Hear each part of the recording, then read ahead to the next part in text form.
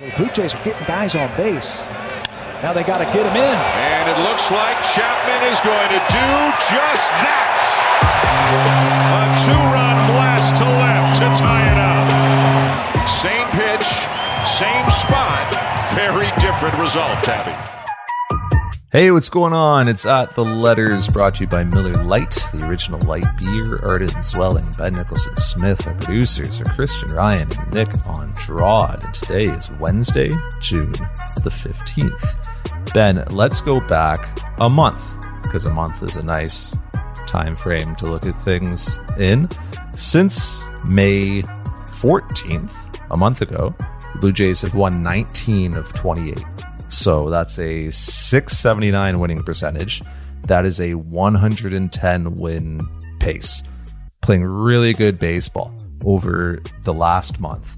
And in that span, the Blue Jays have lost 2.5 games on the New York Yankees because they have gone 21 of 29, a .724 winning percentage, a 117 win pace. The Blue Jays are playing as well as they have all season, as well as we've seen them play since, I guess, the end of last season when they went on that crazy run, and they are losing ground in the standings. Yeah, and with no end in sight, like every night I'm checking the standings and just seeing, how the Yankees are doing, and it seems like the Yankees win every night. I know it's not actually true, but it feels like the Yankees win every night. And the Jays are playing great, like you said. I mean, you look at the whole season, they're on a 95 or 96 win pace. They're doing a lot of things right. They're in a really good spot. Bringing up Gabriel Moreno, I mean, to have him producing the way he is, flashing those tools in his first few games in the majors, they're looking great. But the kind of reality ahead of them is just that the Yankees are doing that much better. So, Judge having an MVP year, I understand, like, they're going to have stretches where they go 3-7, of course. They're not going to win 117 games, but they might win 107, and I don't think the Toronto Blue Jays will. So it's quite a team to have ahead of you in the standings. No, I'm doing the same thing, right? So I over the weekend I'm doing Blue Jays Central in the studio with Jamie, and I'm like, we've got the big board with all the games on there, and every time I look up, it's like, and the Yankees are playing the Cubs at the time, and it was like Yankees out to a 3-0 lead. And I go do some work. I look back, Yankees up 7-1. Go do some work. Look back. 15-1, like 17 runs. It's just crazy. Carpenter deep again. And then I'm watching last night because like Garrett Cole's on the hill, and like Garrett Cole's a really interesting pitcher to watch. And it's 2-0. Like they are winning via blowout, and then they are winning squeakers over a really good club in the Tampa Bay Rays, who, by the way, is still a problem in this division, like still 35-26, still really good. And the Yankees winning squeakers over them, in which like really not a good night offensively from the New York Yankees, like 1 for 11 with runners in scoring position, left 8 on base. They had 5 hits all night, 4 of them singles. But a couple of those singles were sequenced around errors in the 4th inning, and you score your 2 runs, and then you just go, Cole to King to Holmes, and that's all she wrote. So listening to what you had just said about the pace the Yankees are on, and like where they would even end up, even if they just played a bit over 500 the rest of the season, are we about to call this division on June 15th? Like, is it realistic to sit here and say like, pretty likely scenario that the Yankees are your American League East champions as we sit here, like well before the All-Star break? Yeah, likely scenario, yes. I mean, yeah, they're looking great. Now, call the division, no chance. I mean, it's June 15th. They got so much time. Things can go in a lot of different directions from here. I think this weekend, the Yankees come to Toronto this weekend for a few games. It's going to be a lot of fun for the Jays. These chances, if you want to catch the Yankees, these are probably your important chances to take advantage of that. They really are. Say the Yankees sweep the Blue Jays this weekend. Would you call the division that? No, not yet. Because even then it would be June 20th, right? Yeah. I mean, it's, as we record this right now, the Jays have 100 games left? I think it's 100. 36 and 25. So that would be, they've played 61. Yeah. Yeah. So they have 101 games left. As people are listening to this, the Jays have 100 games left. I mean, there's so much baseball. Sometimes do we have to work all those? Well, oh my God. I mean, yeah, that's a topic for another day. 3 digits. 80 would sound daunting. You just said 101. No, I know. And it feels like, I mean, it's been a busy season already. You know, it feels like there's been a lot of baseball already. We've watched a lot of baseball, and yet 100 games remain. So no way am I going to say that the division is over. I'm not there. But, you know, the Yankees they're by far in a better position than the Blue Jays, by far. And they have a really good team. They're in a great spot. They're getting a historic season from Judge, who might hit 60 homers. They're in the better spot. They're in the driver's seat. But with so much baseball ahead, I really think the Jays are in a good spot. And I hope, I tend to think that the path to the World Series probably goes through the Yankees in the American League this year. And I would love to see a Jays-Yankees ALCS. I think that'd be a lot of fun. This division, man, it's a meat grinder as long as I've been alive. 34 years, and I've never seen an American League East that is not just phenomenal. And as we sit here today, it's getting better, right? So you look at how good the Yankees have been this year. Blue Jays, really good club as well. As I mentioned, the Rays are 35-26. They're a game behind the Blue Jays. They're right there. The Red Sox are 4 games over 500 now, 33-29. Watching the Orioles this week play the Blue Jays, and trying to put myself in their shoes and look at things from their perspective, because you think about it with the Blue Jays every year coming in, and it's oh geez, we got to deal with these high resource teams and the Yankees and the Red Sox that are always gonna run high payrolls, and the Yankees do things really, really well analytically and on the international market, and draft and develop, and really smart trades, and the Red Sox have so much talent, and the Rays are the best run organization in baseball, one of these model franchises that everyone's trying to emulate. They're so innovative and cutting edge. Man, what a challenge for the Blue Jays. If you're the Orioles, you take all of that and then you layer in the Blue Jays with a $165 million payroll and all of this great, tremendous young talent, and they're winning a ton, and also are now doing some cool things developmentally and analytically, and have built out their R&D. And you're the Orioles, and you're trying to rebuild right now as Mike Elias, and you're just oh my goodness, this division, how do you possibly win here if you're the Orioles, right? Because you look around and you look at that team, and you're seeing guys like Mountcastle and Rutschman, and Kyle Stowers is kind of an interesting player, and they got a really good bullpen, and I know that pitching is on the way, starters are on the way, and it's if you're the Orioles, you're trying to come out of this rebuild, and you're looking up at this division at these 4 behemoths. It's how do we ever get into the postseason? Oh yeah, and ownership troubles too in Baltimore. I mean, that's not good. And then they have this huge moment. Adley Rutschman, it's he comes up, so exciting for them. And then the Jays low key promote Gabriel Moreno a few weeks later, and he does even better out of those 2 players. I know it's a small sample, and Rutschman's a great prospect, but I think Moreno has been the more impressive of the 2 at the major league level so far. So yeah, it's wild. It's a very, very tough place to play. I think that the best teams in the American League, many of them do reside in the AL East, and so yeah, to me, the path to the World Series goes through the Yankees right now, and so the Jays, one way or another, have to figure out a way to knock them over in all likelihood, because you're probably not going to get favors from, maybe you will, but you have to proceed as though you are going to be the ones who knock them out. The Yankees 84.2% odds of winning the division per Fangraphs. The Blue Jays 13.6% odds. So that would suggest, yes, it is in fact a little too early to call the division. Not too early to call up one Gabriel Moreno, as you mentioned, who is now a Toronto Blue Jay. Pretty small sample that we've seen him at the big league level. It's only 3 games. We've already seen a lot of the tools that people are really excited about. We've seen those sub 2-second pop times behind the plate. We've seen the athleticism in his movements defensively. We've seen the mature plate approach. Saw him work a really nice walk against Skubal the other day. We've seen the 3-hit performance on Tuesday as well. We've seen him turn around Gregory Soto inside out 98 back up the middle. It's in these first 3 games, we have seen Gabriel Moreno flash a lot of the tools that we are hearing about in the minors, and a lot of the things that made him a top prospect. Just worry about that batter. Let Moreno take care of that guy at first base if he goes. Mateo 14 for 16. He's going, and he's out. Another great throw from the rookie, Gabby Moreno. Wow, that's all I can say after that one.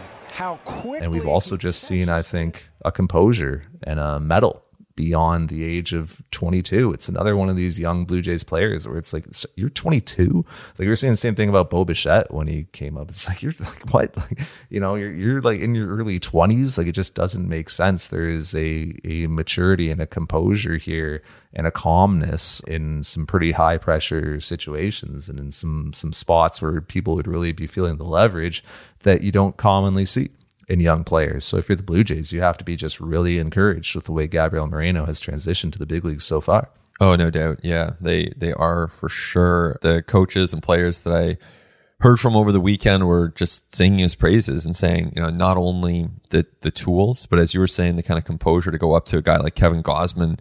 In Moreno's major league debut, Gausman, 10-year major leaguer, right? Like he's a guy who, as he told us on ATL, like he faced Derek Jeter. Like he's been around a while. Like it's not his first game in the majors. And so Moreno goes out and he's looking at Gausman after Gausman walks Javi Baez for the second time in a game. And he's like, are you good? Like, what's going on here? Why are you walking Javi Baez twice? But that's the kind of thing where, that's actually telling, that's because he knows Javi Baez, he knows Gausman, he knows like what's supposed to happen. So there's some real composure there. And then, of course, I mean, the tools are just loud. Like you can't fake it. You mentioned the pop times, 1.7, 1.8, just quick release, really strong arm down to second base. His sprint speed going up the line, like he's almost beating out infield singles, really fast for a catcher. And then, of course, the bat to ball skills are really good too. So you can't fake that stuff. That's just truly indicative of the skills that he brings. And they're already playing in these games.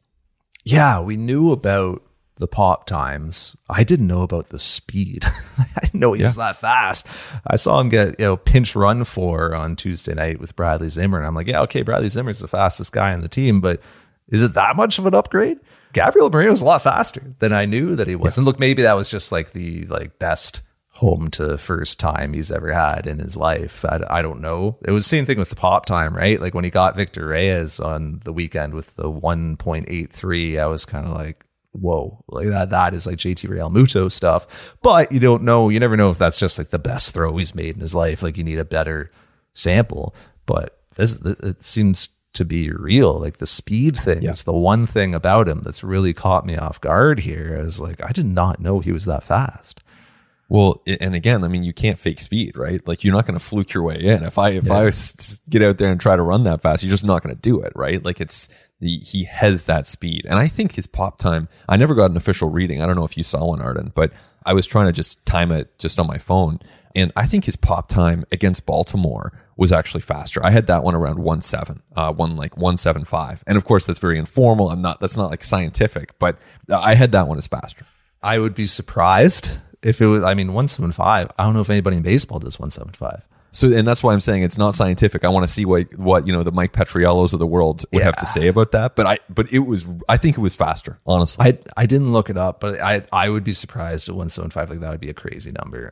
Here's like an interesting thought that came across my mind. Like, what's the relative value of that? Because like that's a great tool, right? Like having like the ability to control a running game, right? And to throw out base runners. Gabriel Moreno threw out more than half the base steal attempts against him, like in AAA this year. Like again, things you cannot fake. Like that's pretty impressive.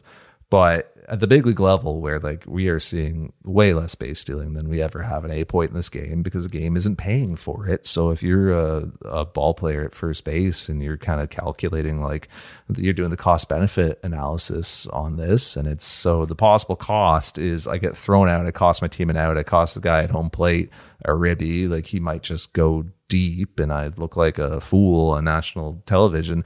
What's the possible benefit? Well, the game doesn't pay for stolen bases anymore, so there isn't really much benefit there, right? So like that's why you're not seeing that many stolen bases this year in a league where there are so few stolen bases. What do you think the relative value is, or like what do you think the real benefit is of having a catcher behind the plate who has this cannon of an arm? I think it's a good question. I think it's still pretty big value. I mean, we saw Zach Collins at times behind the plate for the Jays this year, and he'd be on the other end of the spectrum. I mean, his pop times are like 2.1. That's pretty slow for a major league catcher. And you're right. You don't see, even when Collins is behind the plate, it's not like other teams are just running wild. They're pretty judicious, and they're trying to steal with a very high success rate, above 80%. And oftentimes that works. But I just think that, if you ask any GM or any coach, any manager, the difference is there. And to quantify it, I mean, you could quantify it. I don't think that it would be a matter of like one WAR per year even, but I think game to game, inning to inning, situation to situation, it can be a big deterrent for runners. They're probably going to get smaller leads. You're probably going to have them a little bit less comfortable on the bases. You can steal a few outs with pickoffs. Yeah, I just think that we're talking about small incremental advantages here, but I do think that much like pitch framing, where one individual pitch isn't going to totally change the complexion of a game, but if you have that presence there for an extended period, I would think that it's significant. And I'd have to reflect more to kind of come up with a guesstimate as to what, how much that actually matters. But I think it's real. I think it matters. Yeah, I think it's a composite, right? Like it works in concert with everything else, with the framing, like with the receiving, with the blocking, with the game calling, like you said, with, little back picks, right? That's another cost benefit thing, right? Is like trying to throw behind a runner at first base or at third base is like, look, you get one of these cue balls that pitchers keep complaining about and it slips out of your hand and you airmail that thing into the outfield and now you just gave up 90 feet at least, right? So that's another like thing where you'd really, better be sure that you're going to get the ball there, that you're going to execute, and that you have a realistic chance of making something happen here, because the potential cost could be severe. I think, the question now is, for a lot of Blue Jays fans, is just kind of like, okay, what's the playing time look like going forward? Like, how does this all play out? You got Moreno and Kirk on the big league roster right now. And like, I think Kirk is the better hitter. Moreno is the better defender. So it would be like pretty easy to kind of see like, okay, maybe Moreno catches 3 out of 5, Kirk catches 2 out of 5 with 1 or 2 DH days in there as well. Moreno gets his days off, Kirk gets his days off.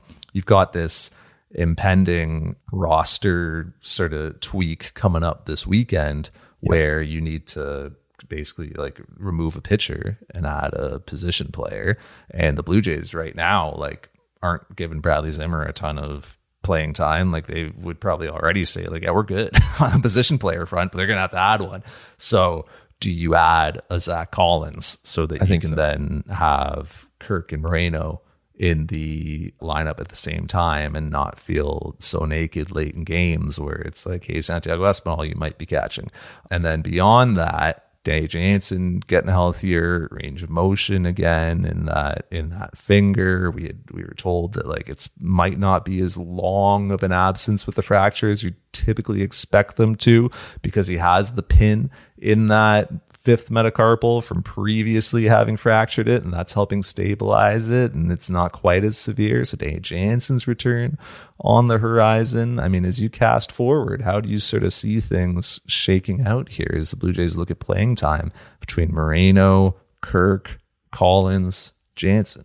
I think the way you outlined it makes some sense. I mean, I think with Kirk and Moreno, they're both good defensive catchers and they both kind of bring different things. Kirk's a better framer, I think, and Moreno, I mean, the arm, you're just not going to beat that arm. So they both give you some different things and you're comfortable with either one. So I think the situation you outlined there where it's kind of 2 for Kirk out of 5, 3 for Moreno, I think that makes sense for now. And then you're making sure that Moreno at that point, he's playing 4 or 5 games a week, which is good. He's getting his reps. He's developing in the majors. That's a good setup. And then Kirk is still in the lineup most days. You obviously want that because he's been phenomenal. Right center field. It's going to split the outfielders, and it's up against the fence. Guerrero around third on his way home, and the Blue Jays have an early lead. When Charlie Montoyo moved Kirk up to the cleanup spot, he wanted to separate Teoscar and Vladdy and put a hot bat in between them. And it has worked out for him ever since they have put him in that cleanup And just spot. as an aside on those two guys, they were both signed in 2016. The total cost to sign them that period, $55,000 total to sign those guys. What do you think the Blue Jays spend on like baseballs every year? Right. You know what I mean? What do you think they spend on pine tar?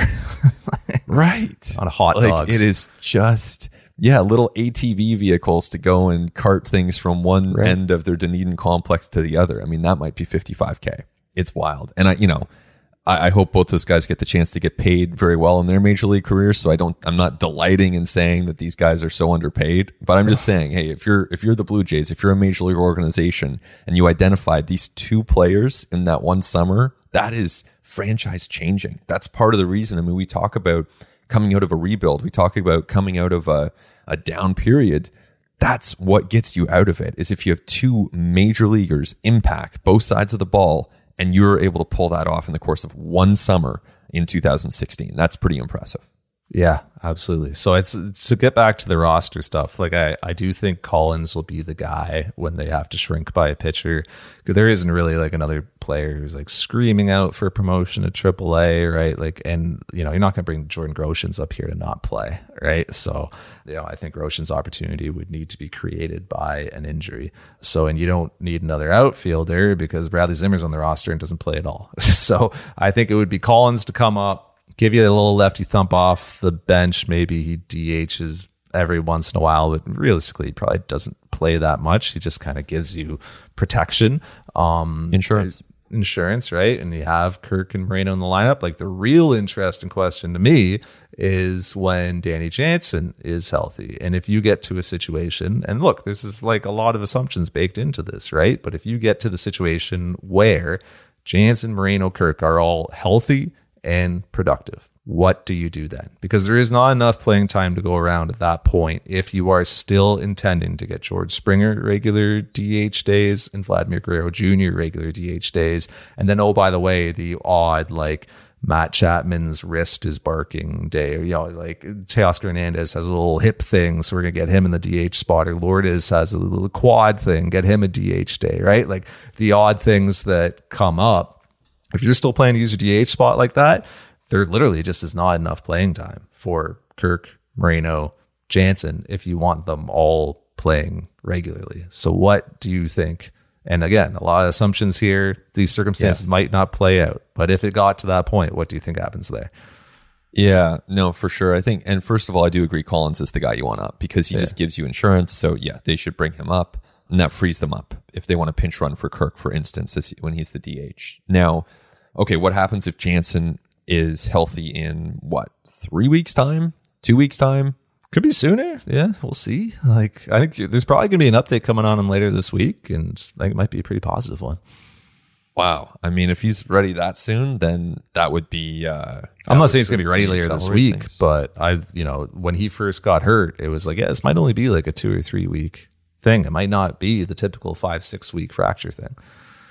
So yeah, I mean, we'll see. So the bottom line is, whenever that happens, we'll see what the other health status is on the team, because that'll inform it. Who's healthy, who's not. I think if you could come up with a situation, because none of those guys are really going to play other positions. Moreno has not played another position this year, and he's the one that would have the most versatility and skill to do it. But you're also not going to displace Matt Chapman to put a catcher who hasn't played there. Like, you're just not going to do that. And you're not going to put him at second base. So where are you playing him? Your corner outfielders are actually hitting now. So it's not like you're in a rush to get him there. So realistically, none of these guys are playing different positions.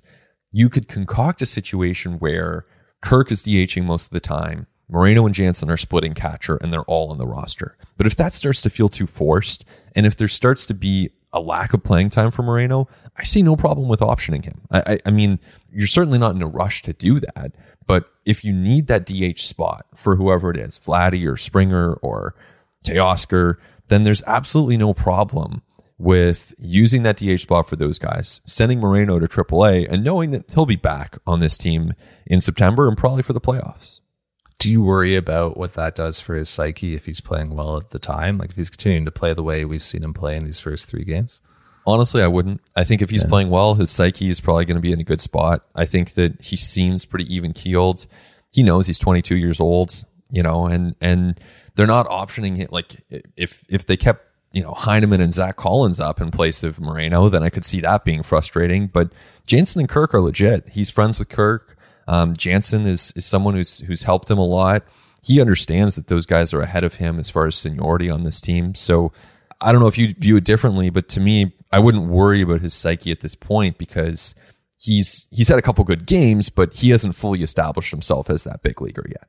Yeah, and I think that his ego being bruised would be kind of like just the risk you have to take at that point because there isn't another solution short of like getting Alejandro Kirk on one of those medieval like extension things and just like adding maybe 3 to 4 to 5 inches to his frame so he could play first base and be Evan Gattis.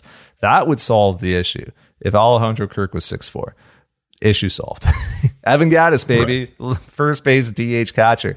But Alejandro Kirk can't play first base right now, and Danny Jansen's not going to do that either. So it's an interesting setup because Kirk is the best hitter of the three, I would say. Moreno's the best defender of the three, I would say. And Jansen's the best game manager of the three, I would say, just in terms of like everything that goes into that game calling, knowing the pitching staff. Yeah, exactly. Yeah. Like understanding strategy, knowing what to do when things are going wrong, reading swings, like all those little intricacies that there are no columns for on Fangraphs. That's all important. And that all matters. The season goes on too. So like they all have three really distinct things that they are really good at. So it'd be great to be able to like use them situationally and deploy them ideally, but the roster's not big enough. So, and also you need Moreno playing at least half the time the rest of the way, I would say. Yeah. For developmentally, because look, he's still a 22-year-old and you still want him to keep getting better and being exposed to high levels of competition. That would be another reason why I think the Blue Jays would probably opt to option Moreno in that circumstance, just because we want him playing regularly the rest of the way. We don't want him sitting on our bench for as much work as he's going to get in with Louis Hurtado and John Schneider. Like, for as beneficial as that's going to be, catching Ross Stripling bullpens, the best thing for him developmentally is playing in game reps, live action. So if the most realistic way for him to play regularly is at AAA, you say, we have one of those really, really good problems and we have like a major league capable catcher at AAA. Yeah, exactly. I mean, I think there's no problem with that. That's part of the reality of deep organizations. They sometimes option good players and they sometimes put good players on the bench. I think especially given the context of 2021 for Moreno and the amount of time that he missed, if you're the Jays, you want to make sure that he's playing regularly in 2022. So especially for July and August, he's got to be playing regularly. You get to September, you get down the stretch, that shifts. It becomes about winning. It becomes about winning the first round bye. If that's in play, making it to the playoffs with the best position possible, advancing in the playoffs. At that point, you're not worried about development. But for the summer, you can't have another season where he's playing like 40 games and getting like 200 at-bats. Like, you got to get him some real reps here because he is so important to the long-term future of this franchise. Here's a question that I don't know the answer to and that maybe you do. Say the Yankees win the AL East and the Blue Jays finish in second, but they have a better record than the winners of the AL Central and AL West. Would they get the first round bye? Or does it have to be right? It has to be. It's the two division winners with the best records. Yes. So even if the second place team in the AL East had a better, So I don't know that bye is going to be on the table. But wouldn't that be an interesting scenario if that happened? Yeah. Oh, yeah. I mean, you could make a case that it should just be the two best records, especially as we move toward a more balanced schedule starting in 23. Ben, I'd make a case that we blow up these divisions and that it does not matter that American League and National League, what's the difference? Why do we still have these things? It doesn't matter anymore. Blow it all up. One league, 30 teams. Why do we even separate it all? You can still like figure just out one division. Regionally. Yeah. Why is this just one division? Why do we even separate them out? What does it matter? Yeah. It doesn't matter anymore. You got the DH in both leagues. More balanced schedule next year. Like you said, expansion on the horizon. Soon there's going to be 32 teams. What are we doing? My gripe with all this is the shift. I can't believe we're going to disallow the shift. I cannot believe it. I love 4-man outfields. I think they're so cool. I can't believe we're going to block the shift. It's anti-competitive is what it is. It's, you guys figured something out. No, we don't like that. It's just, I mean, that's probably a topic for another day as well, but it is. Let the shift happen. Come It's not in the spirit of the game to ban the shift. But like you said, that's an off-season topic when we're scraping for things to talk about. Right now, we got a team that's in second place in the American League East to talk about. And when we come back, we are going to talk pitching. Obviously, we got to talk about Hyun-Jin Ryu and how the Blue Jays might look at their rotation going forward. Got to talk bullpen. Got to talk maybe a little trade deadline. So much more to talk about when we continue on At the Letters.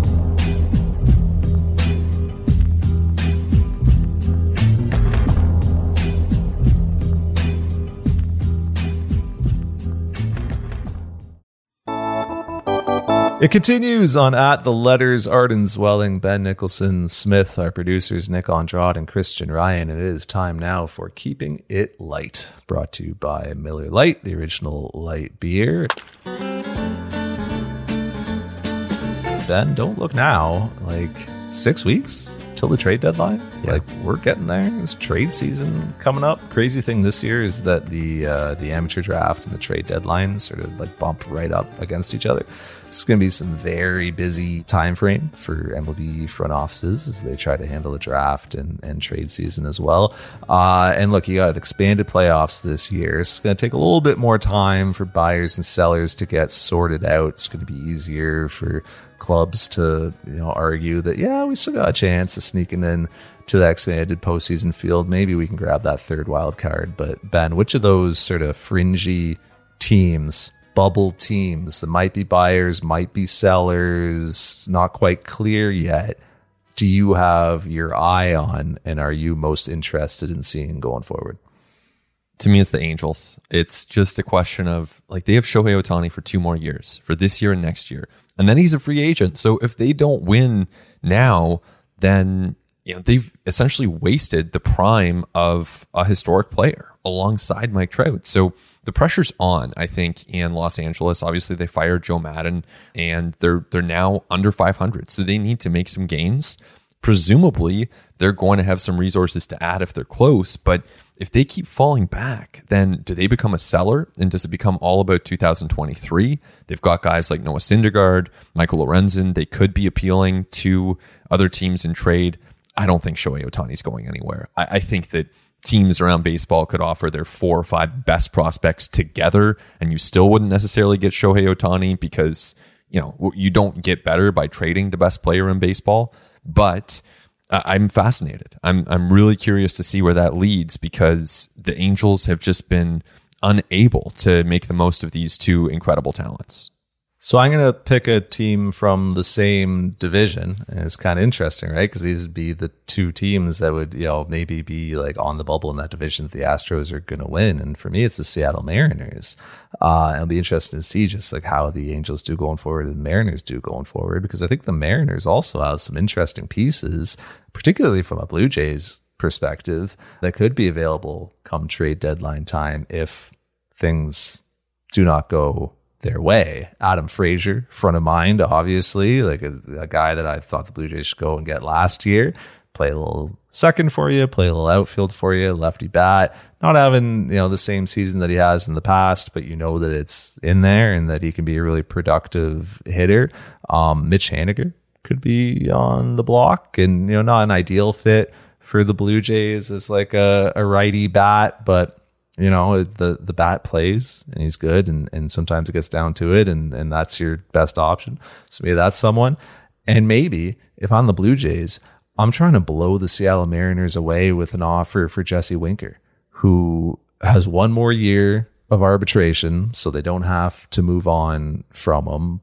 But left-handed bat, can play, like, not a tremendous defender, but like, and in this scenario, I'm seeing Raimel Tapia going the other way. So, you're opening up that sort of some left field playing time there for him. Great hitter, lefty bat, sprays it all over the yard. Obviously you got that other year of control. So if you're the Blue Jays, you're thinking like pretty good prospect going the other way, like a top 5 guy, as well as Tapia, as well as more than that. Probably, but if I'm the Blue Jays and it's win now time and I'm thinking this is a guy who might actually fill a roster hole for me, not just this season, but next, maybe I'm looking to sell Jerry Dipoto on trading Jesse Winker to me and playing it off to his fan base that, oh yeah, I know we've got Raimel Tapia, who actually we think is a better fit for us, and we're doing the same thing we did last trade deadline, where we're kind of selling and buying at the same time.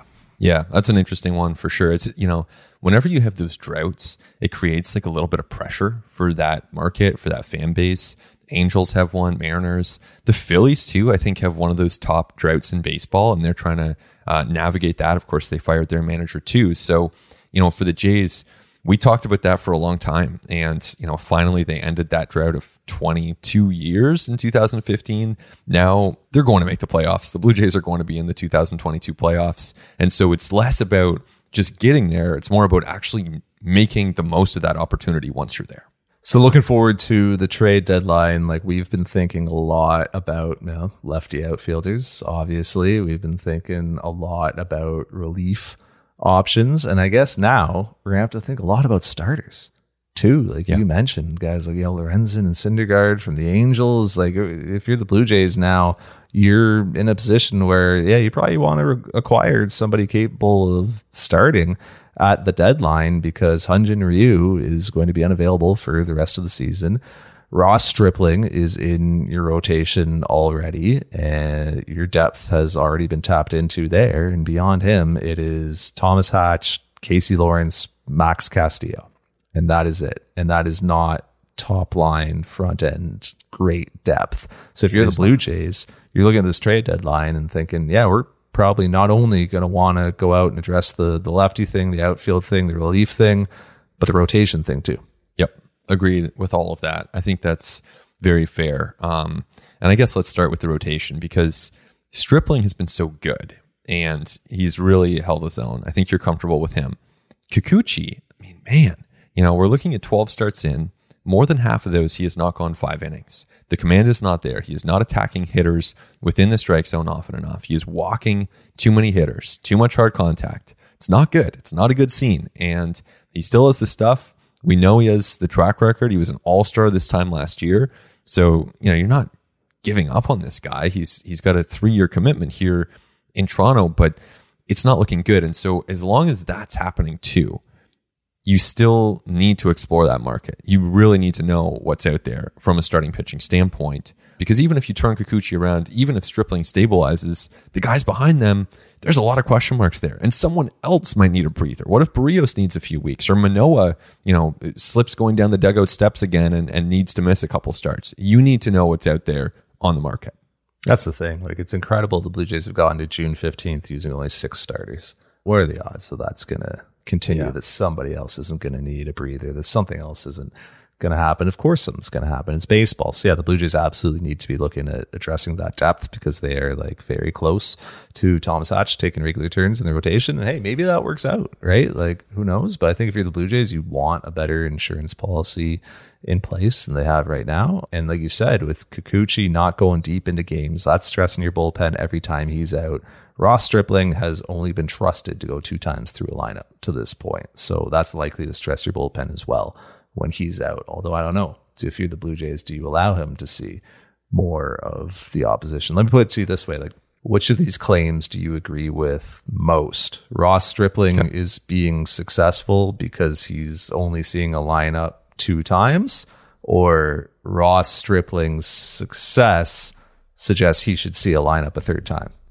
I mean, I would agree mostly with the first one. So I don't think his success alone means he should face a lineup the 3rd time. For instance, he faces the Yankees on Friday. Let's say he gets through it twice. I'm not looking at that, and I'm not saying, okay, great, like he's figured out the Yankees now, like that's it. Let's put him out there and have Judge and Stanton face him a 3rd time. To me, I say, great job, Ross. You've done it again. Thank you for your efforts. We are now handing the ball over to Jimmy Garcia. And I see aspects of both, but really, I think that he's been really effective in this role, partly because he's not getting overexposed. And I think that there's nothing wrong with that. That's the case for almost every major league pitcher. The more times a hitter sees them, the more familiar that hitter becomes, and the advantage starts to shift toward the hitter. So he's not an exception in that sense, but that's where I would land there.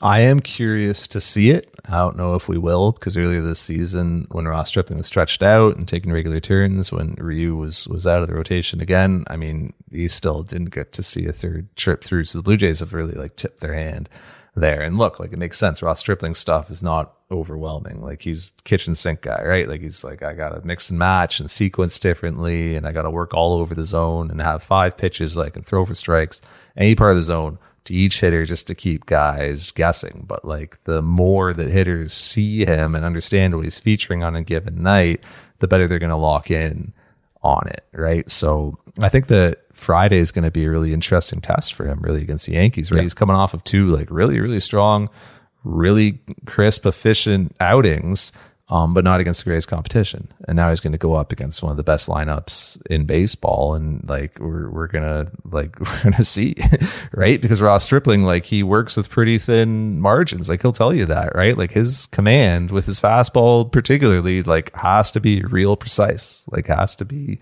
very exact, because it is still just 91, 92, 93. Like, I know he's got like 2 to 3 95s in him every game that he can kind of deploy when he needs to. But yeah, it's not, an overwhelming fastball. And right now, what's working for him is that he's got such an array of offerings that he's all throwing for strikes. And he just seems to be in a really nice groove with like all of his pitches, which is great.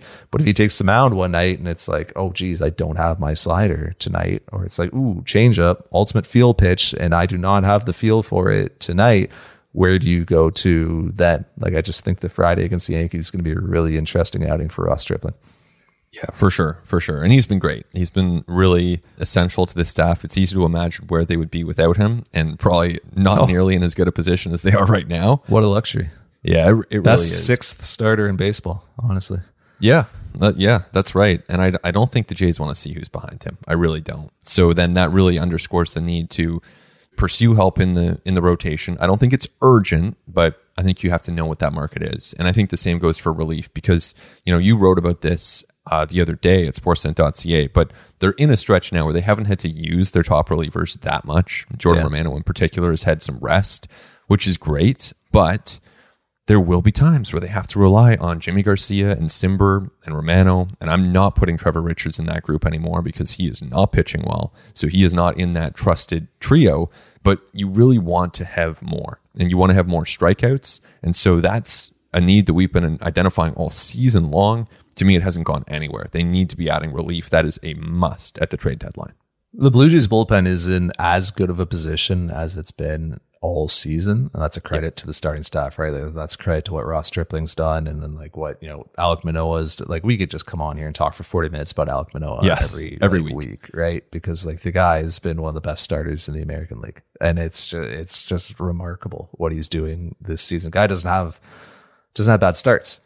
He hasn't had a bad start this season, which is like, you even expect, like, even the Coles, the Verlanders, the best starters in this game, every once in a while they have a rough start. He hasn't had a rocky outing. So it's a credit to what he's done, and Barrios righting the ship. And obviously like Gausman's been really strong. It's a credit to how good the starting rotation is, that the bullpen is in a great position. But it takes like a 3-game series for the bullpen to be in a really bad position all of a sudden. Like, it happens quick, right? So like, if you're Charlie Montoyo and Pete Walker right now, you're entering, this game here on Wednesday against the Orioles, Thursday against the Orioles, just thinking, feeling pretty good. But that can change in an awful hurry. So like, to your point, 1 or 2 relievers absolutely need to be acquired here. I think Nate Pearson could be a real addition from within, in like kind of like a 2-inning role, essentially. Like, think about when Spencer Strider debuted earlier this year. It was like, yeah, you can face 6 to 9 hitters, see how it goes, right? If it's going well, we'll extend you. If it's not going well, we won't. Obviously, Strider's gone on to, he's in the rotation now and doing more. But like that, just think about that role of like, yeah, maybe we'll get a trip through out of you. Or maybe you're just going to get, 5 quick outs for us. Kind of what do we need on the given night? But like, having like a leverage reliever that you can kind of extend a bit. I think that's the role for Nate Pearson, but obviously he has to get there, and he has to have the velo and be locating and in the zone, and needs to earn that. But I do think that can be one solution with the bullpen and one addition, but there are still additional ones that need to come from outside the organization. Yeah, I agree. And, when I asked Ross Atkins about this the other day. I mean, what does this look like? What kind of additions would you guys be looking to make? He was vague, and understandably so. I understand not wanting to spell out every one of your thoughts to the opposition, because then it probably makes you a little bit easier to negotiate against in trades. He doesn't want that. So we all know. Well, yeah, we can kind of read between the lines pretty easily and just watch the games, right? You just watch the games and it tells you. So, and I think too, we also get information from what the Jays have done in the past. So even though Atkins, when I asked him that, he said, maybe some depth pieces, maybe some complementary pieces. Okay, maybe that's the case. We also know, though, that last year they acquired Jose Barrios at the deadline. Last offseason, they went out and swung big for Kevin Gausman. They tried to get Justin Verlander. They had talks with him that were productive. They tried to get Noah Syndergaard. So, those are not just depth pieces. Those are not just complementary pieces. Those are impact major league players. So I'm sure that they'll explore deals for some depth type acquisitions, but I'm equally sure that they're going to get a feel on the market for the very best players out there. So is that a David Bednar with the Pirates? Is that, they're going to determine what that looks like, but I think their eyes are going to be open. They've always been really active at the deadline, even when they were selling, right? Like they were really active. Yep. But like the last couple of years, like you think about it in 20, right? Like going out and like getting Robbie Ray, getting Ross Stripling, getting Taijuan Walker, right? Like they've been active at the deadline. Like they look at that as like a point where we can like do some things. And it's not always just for, like you make a good point with Barrios. Like it's not always just for the final 2 months of the year. I guess in 20 of the final month of the year. Yeah. We're going to get Robbie Ray because we think we're actually going to like re-sign him and help him get better. We're going to get Ross Stripling, who's going to be impacted. Right? That 2020 deadline deal. Kendall Williams and Ryan Noda, was it? Right? Like, yep.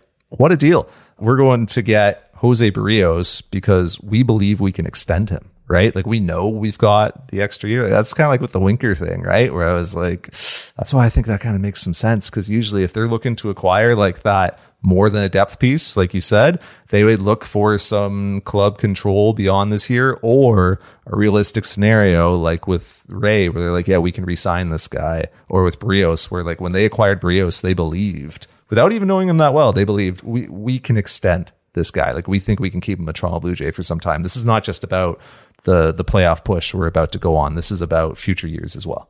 Absolutely. And then, you have your fallbacks. If that doesn't work, if the prices are too high, if they're asking for Pearson and Groshans and Elvis Martinez and you want to hold on to those guys, then maybe you get David Robertson from the Cubs and Shy's guy Cole Calhoun, and that's your deadline. Like there are worse deadlines. Their team is already really good, but they need to go into this deadline really trying to augment, really trying to find ways to make this roster not better for August 15th, but better for October 10th and October 20th and October 30th, because that's the goal. They're not in here just to make the playoffs. Like that's just the beginning. That has to be just the beginning.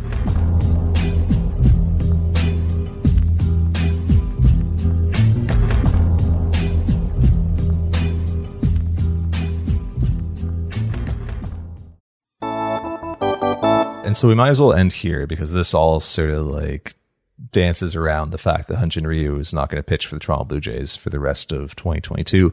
Might never pitch for the Toronto Blue Jays again. He's going to have surgery this week with Dr. Neil ElAttrache in Los Angeles. ElAttrache, a guy who has operated on him twice already in his career. It's going to be his third procedure with ElAttrache, and we don't know exactly what the procedure is going to be at this point. We do know that the recovery timeline is going to be an extended one, but will it be like a full revision of, like a full Tommy John? Will it be just a partial one? That's not something we're going to know until after the procedure has been completed. So we're working with somewhat incomplete information here, but we do know like there's, the best case scenario is that Hyun-Jin Ryu returns to this club in the second half of 2023. That's like best case. And this is somewhat part and parcel for his career, really. Like when you look at it, like I said, he's already been operated on twice by the guy who's going to operate on him this week. Like he's been on the IL quite a bit in his career. He's dealt with this stuff. Obviously Ryu was a tremendous pitcher for the Blue Jays in 2020, Cy Young candidate, healthy throughout, like helped get them to the playoffs. 2021 was, a bit more hit and miss, but still logged a ton of innings and a lot of starts for them. Like was, pretty healthy, like those 2 IL stints for like 10 days and that was it. And then now we are seeing him be unavailable for a while because of this injury. I mean, with all that context, considering all that, what the Blue Jays have already got and what they're looking at going ahead with Hyun-Jin Ryu, how are you feeling about the 4-year, $80 million deal that he signed over the winter of 2019-2020? Success? Failure? Do you want to undo it? Would you do it again? Like, where do you stand on that? Yeah, that's a perfect way to end the pod. I think, so I'll look at this through two lenses, okay? So one is knowing what the Blue Jays knew at the time. This is kind of the fair way to assess it. Knowing what they knew at the time. Knowing that the rotation at the time was like TJ Zoik and like Sam Gaviglio.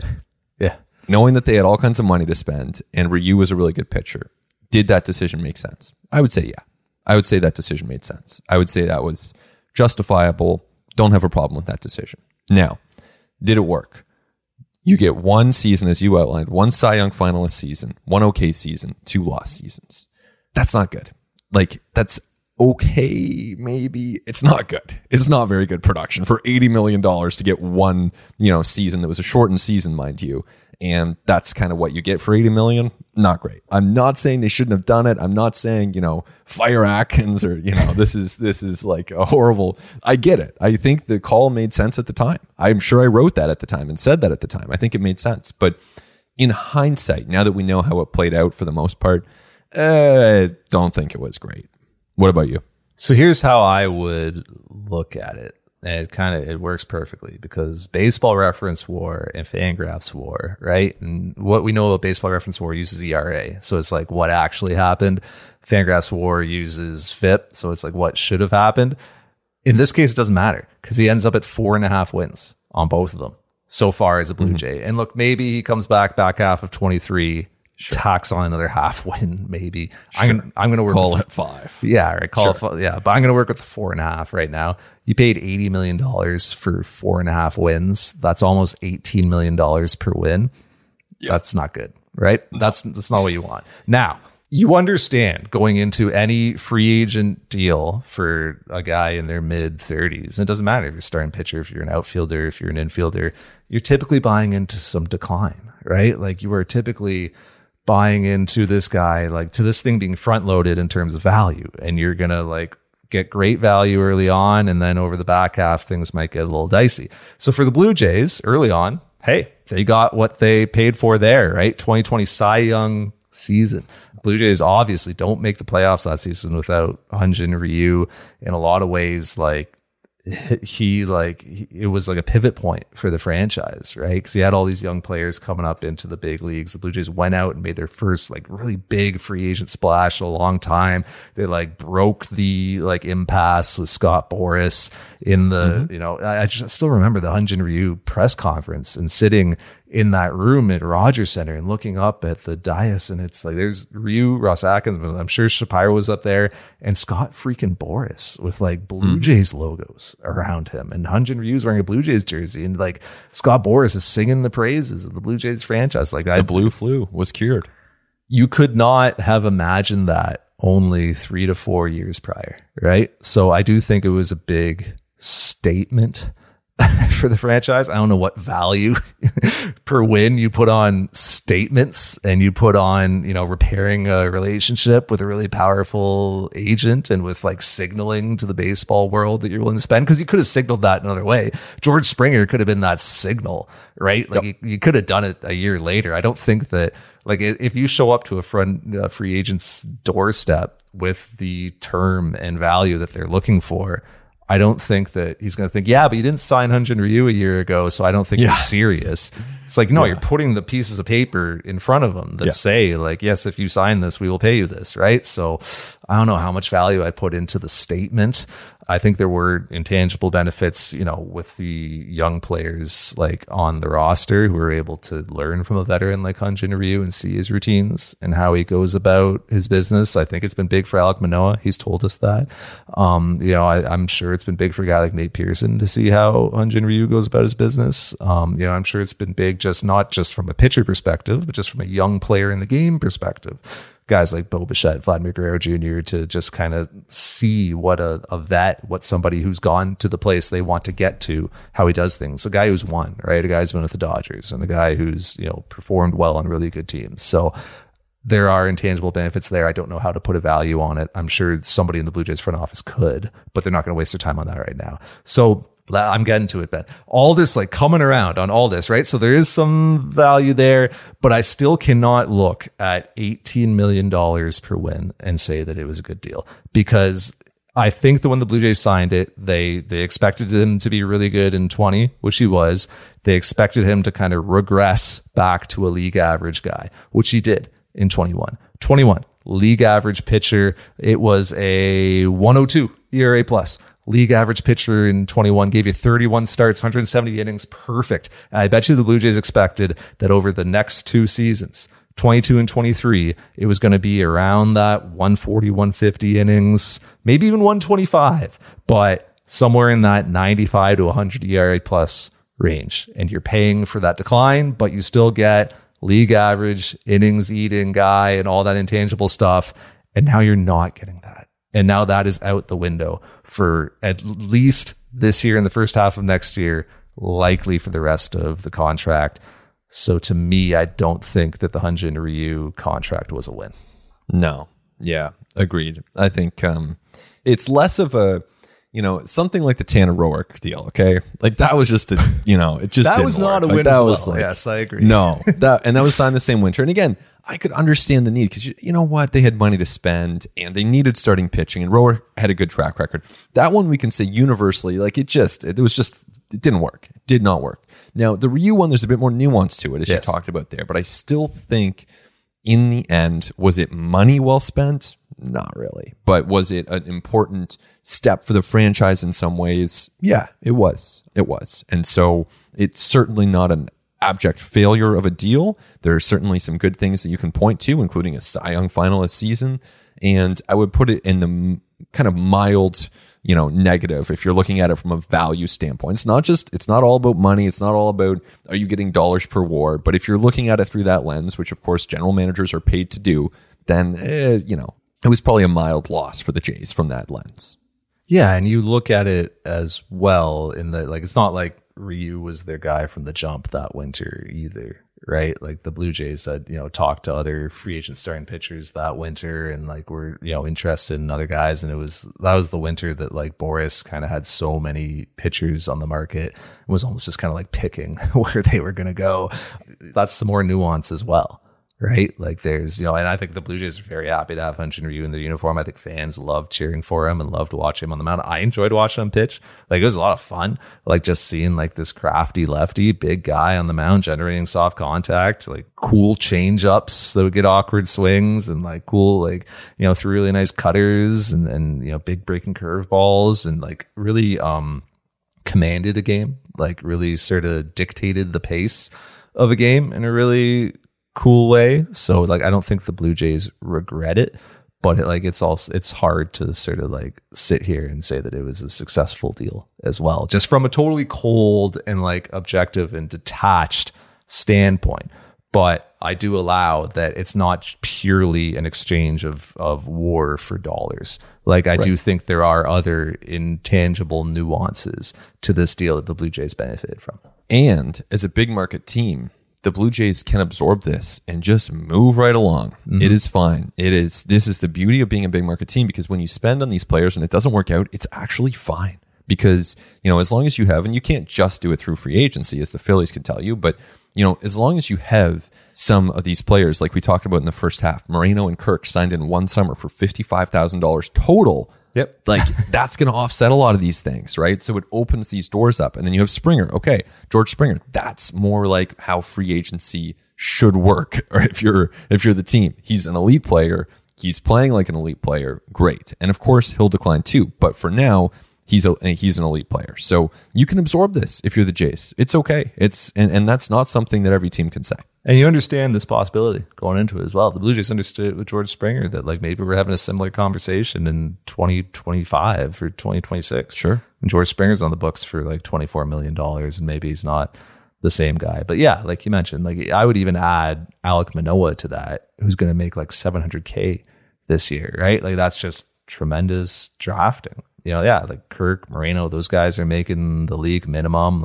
Santiago Espinal is making close to the league minimum. And that's a guy who like you acquired in a really shrewd trade. So it does all sort of work in concert together. But yeah, I think that's a really good place to end, is that like the Blue Jays are a market and a franchise and have an ownership where if it's like we got $20 million of dead money on our books, shouldn't like hamstring you. It shouldn't stop you from doing anything else. And I don't believe that it will. Agreed. All right. That's it for At the Letters this week. We'll see if the Blue Jays can keep winning, if the Yankees keep winning. Got 2 games against the Orioles this week, and then the Yankees on the weekend, and then it's out to Chicago and Milwaukee as this grind for the Blue Jays continues. Only like a couple more off days before the All-Star break, and the All-Star break isn't that soon. There's a lot of baseball, to be played here. Yeah, seriously, and Blue Jays don't. It's a grind of a schedule. Just wait till Canada Day weekend when it's like 5 games against the Rays in 4 days. That's right. Is going to be interesting, but that's all we really want, is for this to be interesting, and it has been that. I want to thank our producers Nick Andrade and Christian Ryan. I want to thank all of you for listening as well. You can email us at theletters@sportsnet.ca. We'll be back next week. He's Ben Nicholson Smith. I'm Arden Zwelling. This has been At the Letters.